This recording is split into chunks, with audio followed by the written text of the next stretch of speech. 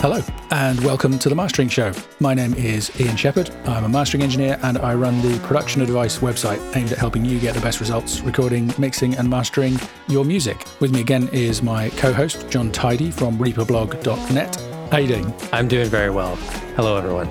Excellent. And this episode, we are talking about a topic that doesn't concern you. That's not strictly true. It's interesting, but this is the fact that the AES have just released a new set of guidelines for streaming loudness. It's called TD 1008, Recommendations for Loudness of Internet Audio Streaming and On-Demand Distribution. And then I will skip ahead and read you the second paragraph, which says, this document is intended for use by distributors of internet audio streams and on-demand audio files. This document does not provide recommendations for content production. However, content creators and producers will find it essential to their work. And I'm starting with that because whenever these things get talked about, there's this huge misunderstanding where some people assume that because there are guidelines for streaming services like YouTube, Tidal, and Spotify, they're guidelines for us. Because Spotify or whoever is distributing their audio and normalizing it to minus 14 LUFS, loudness units, that's how we should master the audio. And that is not the case. And I kind of wanted to make the point, in the title, it says it's for distributors. And then in the second paragraph, it explains that it's for distributors and not for us. It's for YouTube Music. It's for Spotify. Unless you're designing their systems, this is not for you. But you should still pay attention to it. Well, exactly. That's the, it's not for us, and we don't have to follow these guidelines. So, whatever numbers we start talking about and whatever kind of ideas are included in this document, and we'll get into it because there's some interesting stuff. Nobody listening to this needs to feel that they should have to comply in any way. You can master your music as loudly or as softly as you choose. There will still be consequences, and that's why it's interesting to understand this stuff, and I think important to understand this stuff these days. But yeah, I just wanted to kind of get it right up and front and center because I've just been kind of talking about the new guidelines on social media just in the last week or two, and I've already had so many kind of people jumping in and saying, but EDM needs to be at -8, or, I always master everything at -10 or whatever. And that's absolutely fine. You can carry on doing that. These guidelines are for the distribution of the audio. So, having got that out of the way, John, have you read the TD 1008 document? I have not, because I know that it's not for me. But, it wouldn't have been on my radar if I hadn't seen your posts on Facebook or your blog post. So I've gone through about half of the blog post. And yeah, it's good. It's good to have a standard for all these different distribution platforms. I think it's good for the user to understand where or how things are going to be played back after they upload. Yeah, absolutely. And I agree. And that's why we're doing an episode on it. I guess a little bit of background information. This is actually the second document the AES have released. The first one was TD, which stands for Technical Document, TD 1004. And was released, I think, back in 2015. And I was kind of part of the drafting process for that. It was much shorter, and the guidelines were simpler but less specific. And I think kind of two things to say about it are, firstly, that most people ignored the guidelines. The overall guideline was the AES recommended that streaming services should stream their audio at -18 LUFS. And then they said, but you could go 2 dBs louder or 2 dBs quieter than that if you choose. And what happened is that some people said, okay, well, we'll go for the maximum of that and stream at -16. And the big players like YouTube, Spotify, and Tidal didn't really pay any attention at all and carried on streaming at -14. Yeah. So on the one hand, that's discouraging because, they were the people that the document was aimed at, and it didn't seem to have a huge effect. But it's not strictly true that nothing at all happened. Since then, back then, different streaming services were using different methods to normalize their audio. They were using completely different levels. I think Spotify was -11 and YouTube was -13 maybe, and iTunes was -16.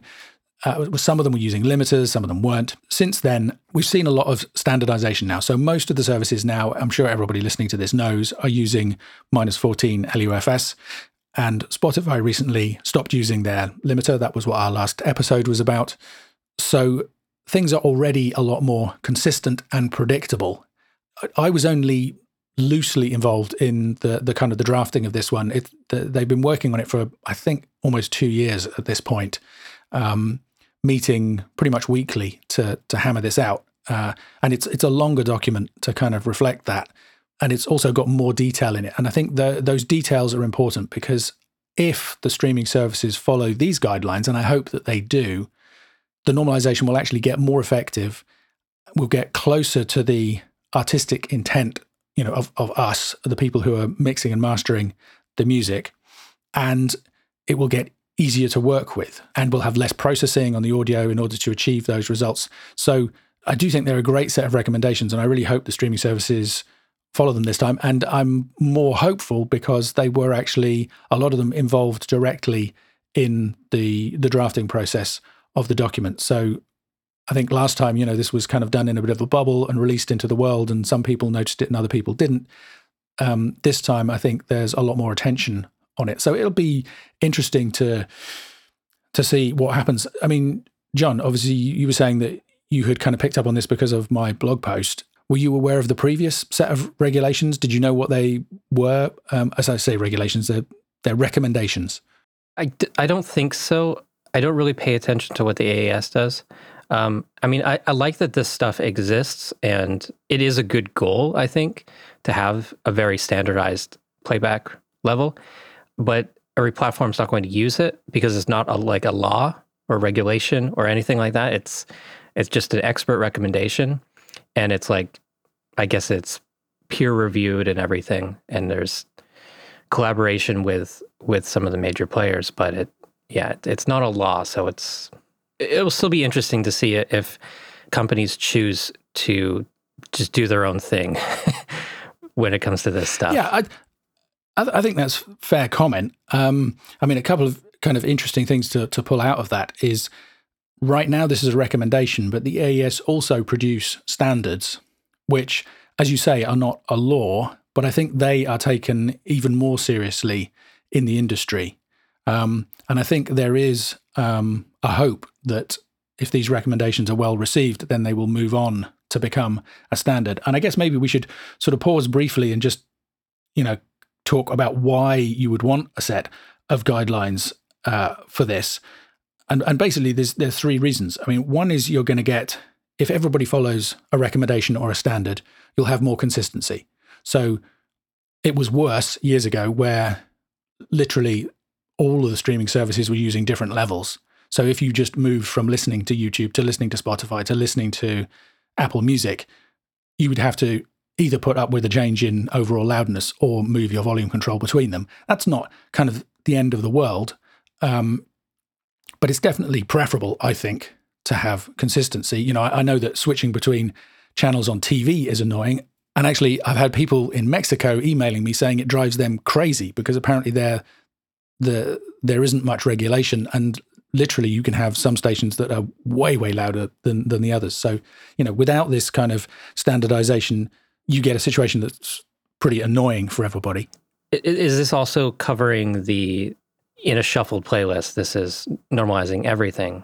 So not just jumping between different platforms, it's all songs on the platform are at a consistent level.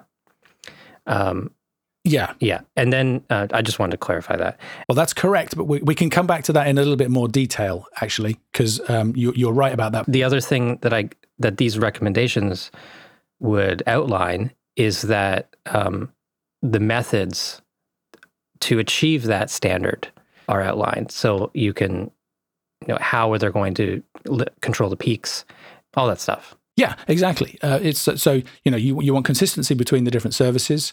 You want consistency in the material that is on any particular platform. Because I mean, the reason all of this happened is not because streaming services want to hate loud music or that they, even care particularly about the loudness wars or any of those things that we talk about often on this show.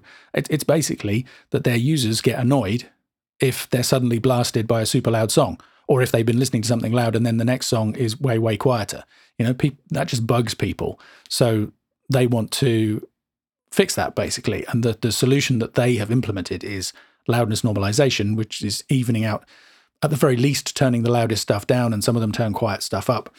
So yeah, if people follow the recommendations, both of those things happen. And when both of those things happen, it means you can use less processing. It's kind of fairly easy to explain why. If you have a high distribution loudness on a particular service, so for example, when Spotify was up at -11, that works fine for stuff that is louder than -11, which is quite a lot of pop and rock music these days. You just turn it down. That's fine. There's no extra processing involved with that. It's just a volume change. But if anything that's lower than that, if they want to bring that up, then you have to, or potentially you have to add extra limiting. That's what Spotify used to do, and their limiter didn't sound that great. By reducing their level down to -14, they increased the effectiveness of the normalization, especially for quieter material. So louder stuff gets turned down more, but it's just a straight volume control change. So, there's no effect on the quality of the audio when you do that. And quieter stuff can be brought up more without extra limiting. So again, if this recommendation is followed, we can talk about what the actual numbers are in a minute, but it's kind of not important. Well, all right, there's an interesting thing here. Broadcast, as we probably know, uses an LUFS level of -23. And rather than normalizing, meaning them turning things up and down to get this consistency, they actually require people to submit stuff at -23. If you mix a TV show in the UK or the US, certainly, and most of Europe as well, and other parts of the world, if you submit that and it doesn't measure -23 LUFS overall, it'll get sent back. So that's one way to achieve this. Streaming services are doing the opposite because I think they understand that, musicians and artists and mastering engineers don't like being told you should make your music this loud. So instead of telling them what to do, they adjust the levels afterwards. The simplest thing for the AES to recommend would be -23, which is the same as the broadcast standards. The problem with that is, here in Europe, there are regulations controlling the maximum amount of output gain on devices, so phones and MP3 players and stuff. If -23 was used as the distribution loudness for anything on a streaming service, there would be problems with some devices, especially in noisy environments, where you wouldn't be able to crank up the volume loud enough for it to sound loud enough for you to hear it clearly and for it to sound good. And that was a big topic of conversation in the setting up of the recommendations. And actually, the document itself says that they call it an evolutionary process. Ultimately, the goal is hopefully to get consistency with broadcast as well. And by using -23, you have a super flexible, you can basically normalize anything without any extra limiting or processing being required. But right now, they have to choose a higher distribution loudness recommendation whilst that regulation exists in Europe. Now, the regulations are going to be updated.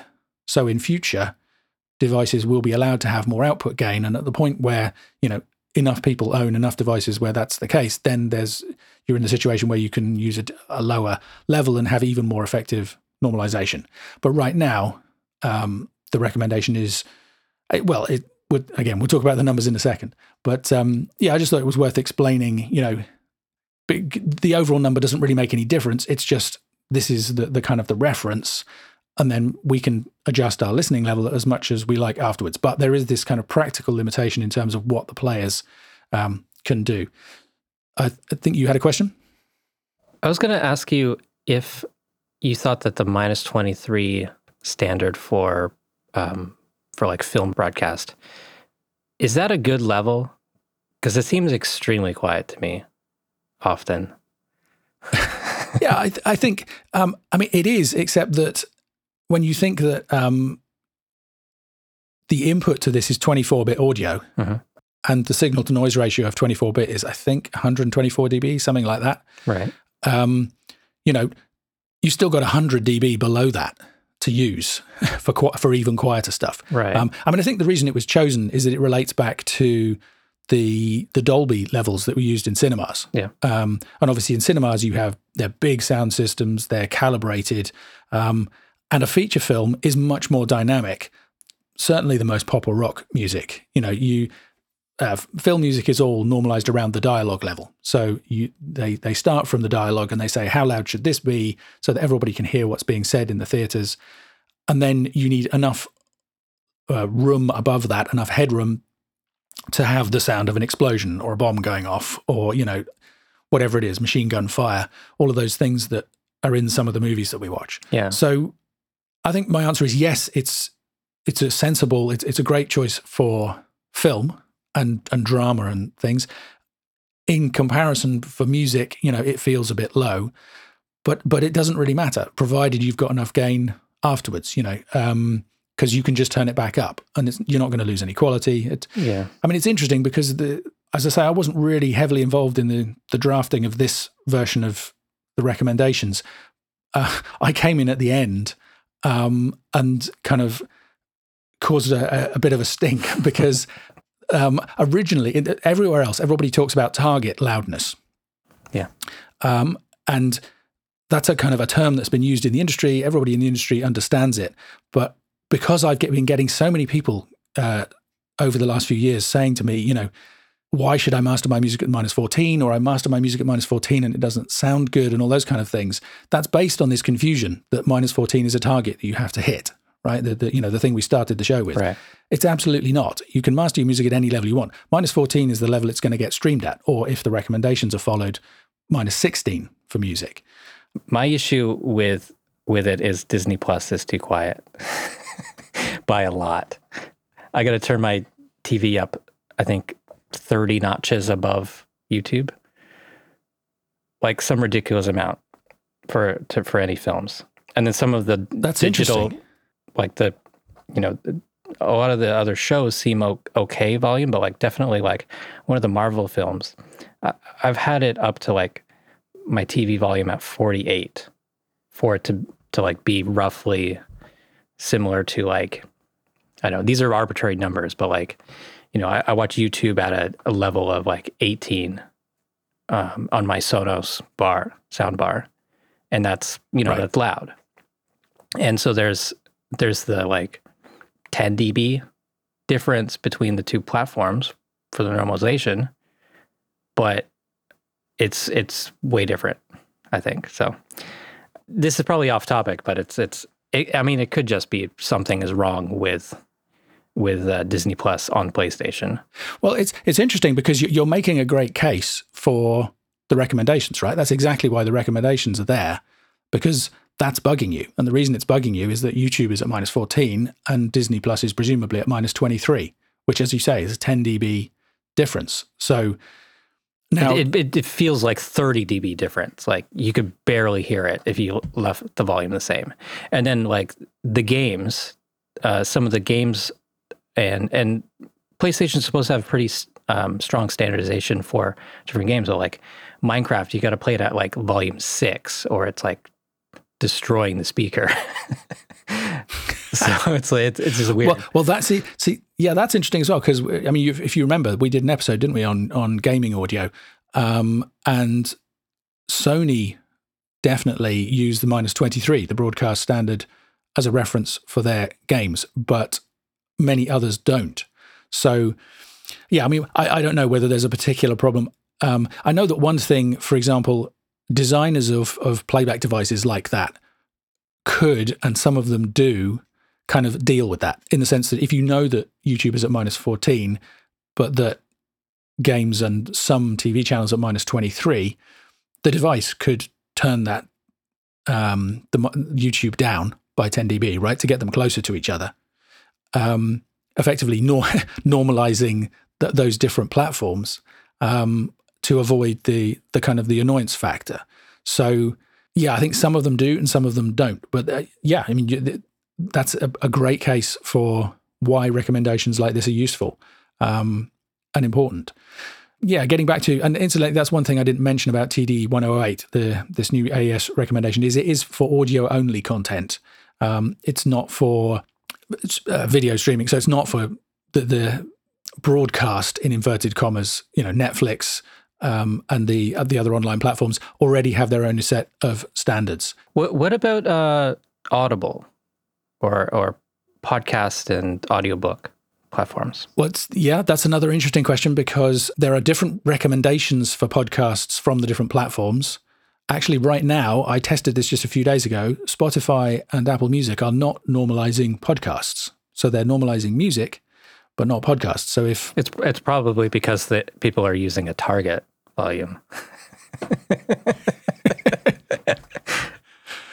Who knows? I mean, it's interesting because, I know that, so here, the BBC here in the UK and NPR in the US are both using around the -18 level that the AES is recommending and have been for some times. I think Gimlet, who are a big kind of podcast company that is now owned by Spotify, I believe they are using -16, so a little bit louder. But, those kind of differences are close enough that it's not going to be annoying, certainly. Yeah. You might have to make a small adjustment switching between them. But having said that, I listened to a couple of indie podcasts that were mastered way louder. They were up at kind of -12 or -10.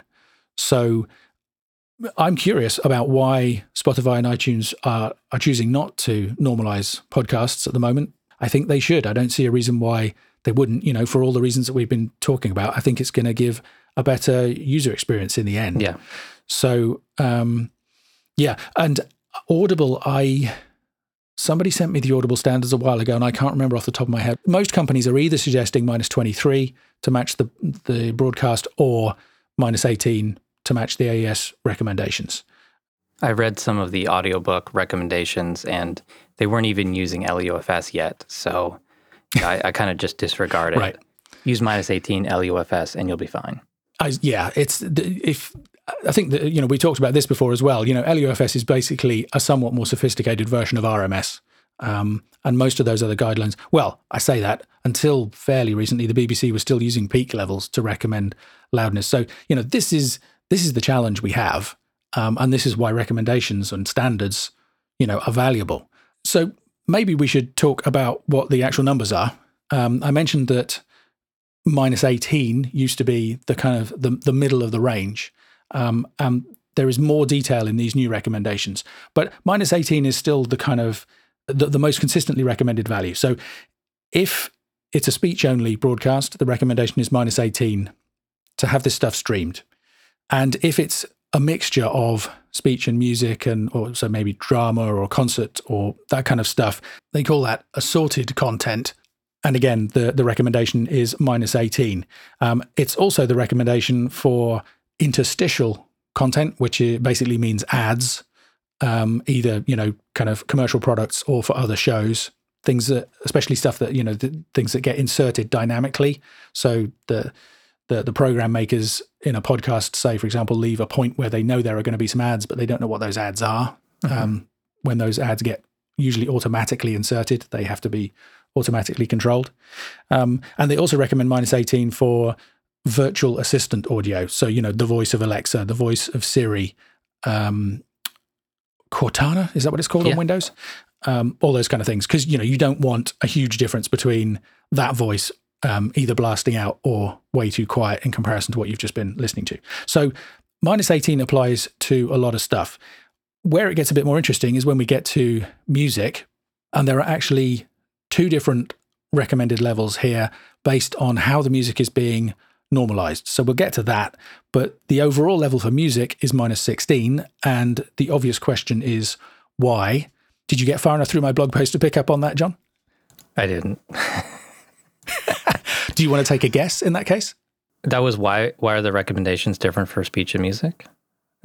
Yeah. I would say it's because those 2 different medias don't compete with each other.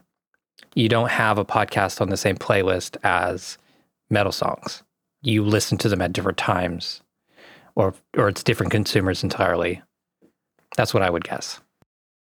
Okay, that's true. And Yeah, I guess that's part of it. But it's almost even more fundamental than that, which is that, I mean, we've talked about this before as well. Just because two pieces of audio measure the same loudness using LUFS or RMS or whatever, doesn't necessarily mean they're going to sound artistically right next to each other. Mm-hmm. So the classic example we keep giving is you don't want an acoustic ballad to be the same level as a death metal song, because that doesn't make musical sense, right? An acoustic ballad should be quieter than screaming vocals and thrashing drums and guitars. Same thing applies to speech and music. It turns out that if you match the measured loudness of speech and kind of a full pop or rock arrangement, the music actually sounds too quiet. Or putting it around the other way, the speech sounds too loud. It turns out that the kind of a natural balance of speech versus music, and I actually, when I heard about this, kind of I'm sad enough that I went and did some measuring of the BBC here in the UK, and sure enough, 2 to 3 dBs is about right. So if you want to get a natural sounding balance between speech and music, the music probably wants to be 2 to 3 dBs louder. And I don't know for a fact why that is, but it kind of makes sense because, we know that the sound of a rock band playing, or even a pop act, or even a folk act kind of playing at full tilt, is louder than speech. When if you're in a bar, you have to talk loudly in order to be audible above the music, if that's what you want to do. So that's basically the reason. The research shows 2 to 3 dBs. So by making this difference in recommendation, it's a clarification of the previous version, effectively. Before it said -18 plus or minus 2 dBs. In this case, it's saying -18 for speech and similar content, -16, which is 2 dBs higher, for music. Yeah. So far, so good. The other kind of slight complication is that there is another recommendation for music, which is -14 LUFS, but that only applies when album normalization is being used. So you touched on it earlier on when you were mentioning these two methods. Do you want to kind of give us a summary of the difference between those two methods? Yeah, so shuffle, it's different artists, it could even be different genres mashed into a single playlist, and you want that to sound consistent from song to song, whether it's changing styles or anything. So I think you said they're using -16 for that. And so album normalization, you want the album to play as it was originally, but still consistent with if you jump to another album entirely. If you decide you don't want to listen to the album after 3 songs, go to another album, the loudness should stay the same when it goes to that other album. And you don't want the natural dynamics or the loud songs versus the quiet songs on that album to change balance. So the quiet acoustic song, quiet intro track to the album doesn't get normalized to the same as the full tilt metal song. So that's why album normalization is important to have. Yeah, exactly. And luckily, it's pretty simple to do that. With track normalization, which is what gets used often in shuffle mode, you basically just measure the loudness of each song and match them. With album normalization, you basically just measure the loudness of the loudest song on the album, and then scale everything down. So I guess scale everything down and keep the same relationship between those songs. And like you say, the great thing about that is it keeps the artistic intention of the album. Now, the interesting thing is that is actually the ideal method for doing loudness normalization all the time, according to this AES recommendation. And this goes back, we had an episode where I talked to Elko Grimm, who did the research for Tidal that is kind of behind this suggestion. And we can put the link to that in the show notes at themasteringshow.com for anybody who's interested to take a listen to that. He actually found that people prefer loudness normalization to be used all the time, even when they're listening in shuffle.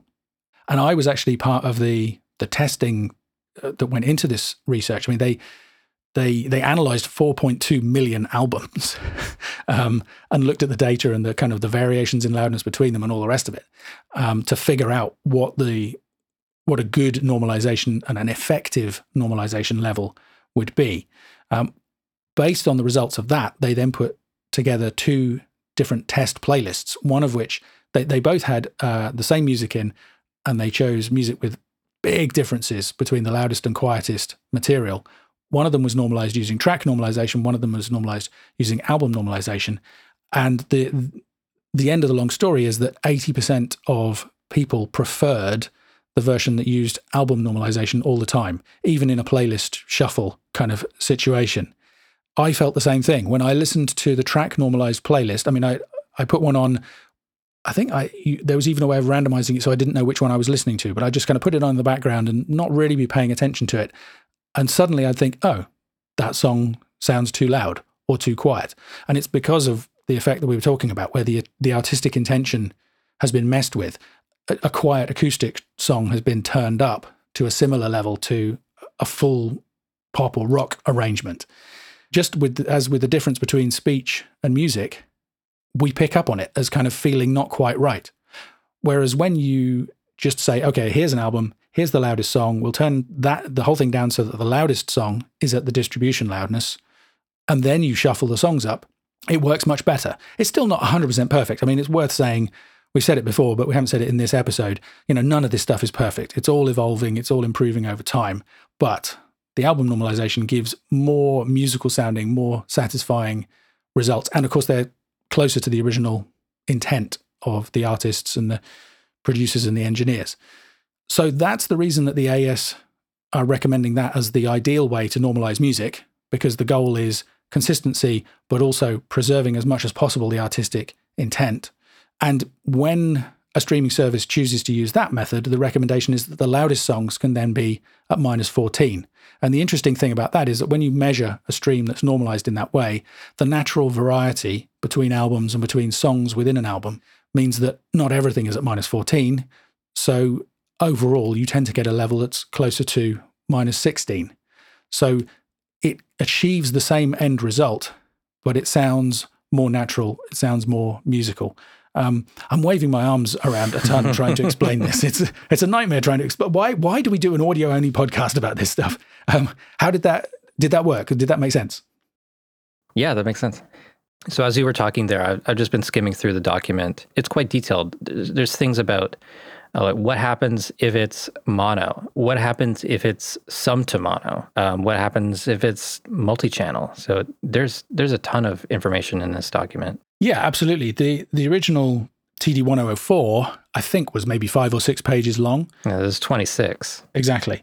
And yeah, there's flow diagrams and all kinds of stuff. I mean, the good news for anybody listening to this is, I mean, A, it's not for you, as we said. But B, even if you're interested in it, you could read the first, 4, 5, 6 pages and get all of the important stuff for us as kind of, music producers and mastering engineers out of this. The rest of it is, gets pretty nerdy pretty quickly. There's a lot of references to various other technical documents once you get into like page 14, part F. Yeah. Yeah, absolutely. And there's a lot of hyperlinks that go to the glossary. The glossary itself is pages long. I think that's really good. It's really thorough. So you're right. There's kind of detailed discussions about what happens if stuff gets played back in mono, where you have to use slightly different methods and you have to be very careful, particularly if it was originally multi-channel, so 5.1 or something. And I mean, it's funny because I just recently hosted a panel there's an upcoming AES conference on mastering, which is going to be in November this year. And you've got a bunch of mastering engineers chatting about things that kind of really concern them. But the thing that got a round of applause was when somebody, it was Parash Mistry, said, can we please talk to the video producers and get them to stop monoing our stuff before they upload it? And literally everybody clapped, because mono compatibility and the issues of mono is still important. I mean, it's amazing, really, when you think about it. 2021, here we are. How many years is that in the recorded music industry? But people listen on smartphones. People listen on smart speakers. Some of these are now getting multiple speakers so that they can still reproduce stereo or even multi-channel audio. But yeah, there are still plenty of situations where your music might get played back in mono. So, well, I've seen recent music video uploads with 1 million views that it's mono. It happens all the time. And it's not hard. I mean, I have to say, back in the day when I did more DVD and Blu-ray stuff, if we had to I don't know, edit some clips around or create menu assets or something, you'd pull the audio into Final Cut and it would just pan the left and right channels to the center, because more often than not, what's being used in video is dialogue, and more often than not, you want the dialogue in the center of the stereo image, not hard left or hard right. So it kind of makes sense. But if you miss it or you're not expecting it, and, picture people are focused on picture, not necessarily audio, it's super easy for that to happen. So yeah, it happens all the time still. So yeah, there are complicated things that happen in terms of measuring the loudness when you're dealing with mono tracks or multi-channel tracks. And all of that is covered in this document as well. Yeah, I think we've probably dealt with most of the stuff. If you want to sum it up, we're saying the overall level is still -18 for speech, assorted content, drama, those kind of things. If it's music, then the recommended level is -16, and that can be achieved either with track normalization, in which case everything is at -16, or album normalization, in which case the loudest stuff can be at -14. And that still doesn't mean that we should be aiming at any of these levels. Right. If you want to master something at -4, then it will get turned down by -10 dB or more on the streaming services. But if you like the way that it sounds when you compare it to other similar material, that's absolutely fine. For me personally, I think if something is being turned down by 10 dBs, that seems like 10 dBs that I could make use of musically. Yeah, that you're basically losing 10 dB of peak headroom as well, because your peaks get absolutely turned down. So yeah, I mean, you could technically have something that's at -16, but still peaks at 1 and doesn't get turned down at all. And that's why I think all of this stuff is a good thing. And that's why I wanted to do this episode, to try and improve the awareness of what these standards mean. It's not Big Brother saying you should do this. It's actually, like, as I say, if the streaming services follow these recommendations, it gives us more freedom to do what we want. You can make your music super loud if you want, or you can master it with more dynamics if you want, and you don't have to worry about what's going to happen. The great thing about album normalization is that if there's an album where everything is super loud and album normalization is used, then most of the songs will get played close to -14, which is the loudest level. So mission accomplished, right? It's as loud as it can be without annoying people. Yeah. And if you want to master your stuff with far more dynamics, you don't have to worry about extra limiting. You don't have to worry about it not competing with anything else. I guess, well, there's one other point which we should kind of revisit, which is that most of the streaming services are not turning up quieter songs. Yeah. Spotify still do by default, but because they're not using a limiter anymore, if the music is peaking up at close to 0, then they can't turn stuff up anymore. So if you guys listening to this haven't heard the other episodes, how many episodes have we done on loudest normalization and all of them, all the rest of it? Yeah, 78. I'm sorry. Why are you guys still listening?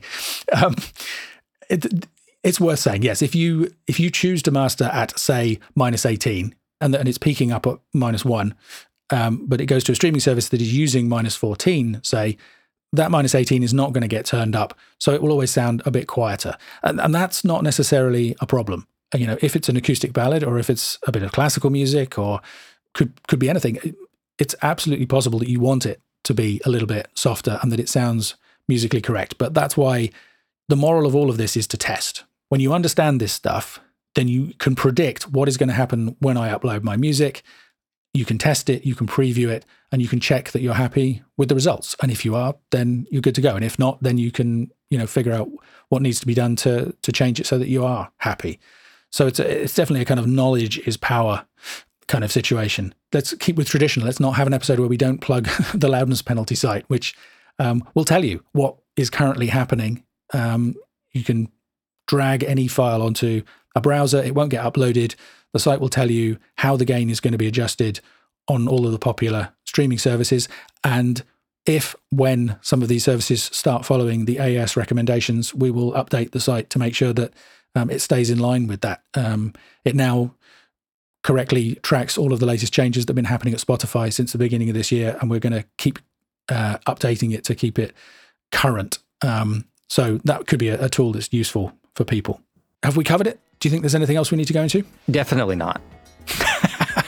I think we're done with that one. I agree. Okay, and we'll see if we can make the next episode about something that isn't about loudness. Thank you, John, as always, for helping figure our way through this stuff and for mixing the episode, as always. Yeah, my pleasure. If you enjoyed this episode and found it useful or interesting, please share it with your friends. Please head over to themasteringshow.com/review and give us a 5-star rating so that other people can also find the show and end up thinking, why am I listening to people talking about loudness again as well? Because that's what we want for everybody. Thanks to Kaylee Law for letting us use his music, and thanks for listening.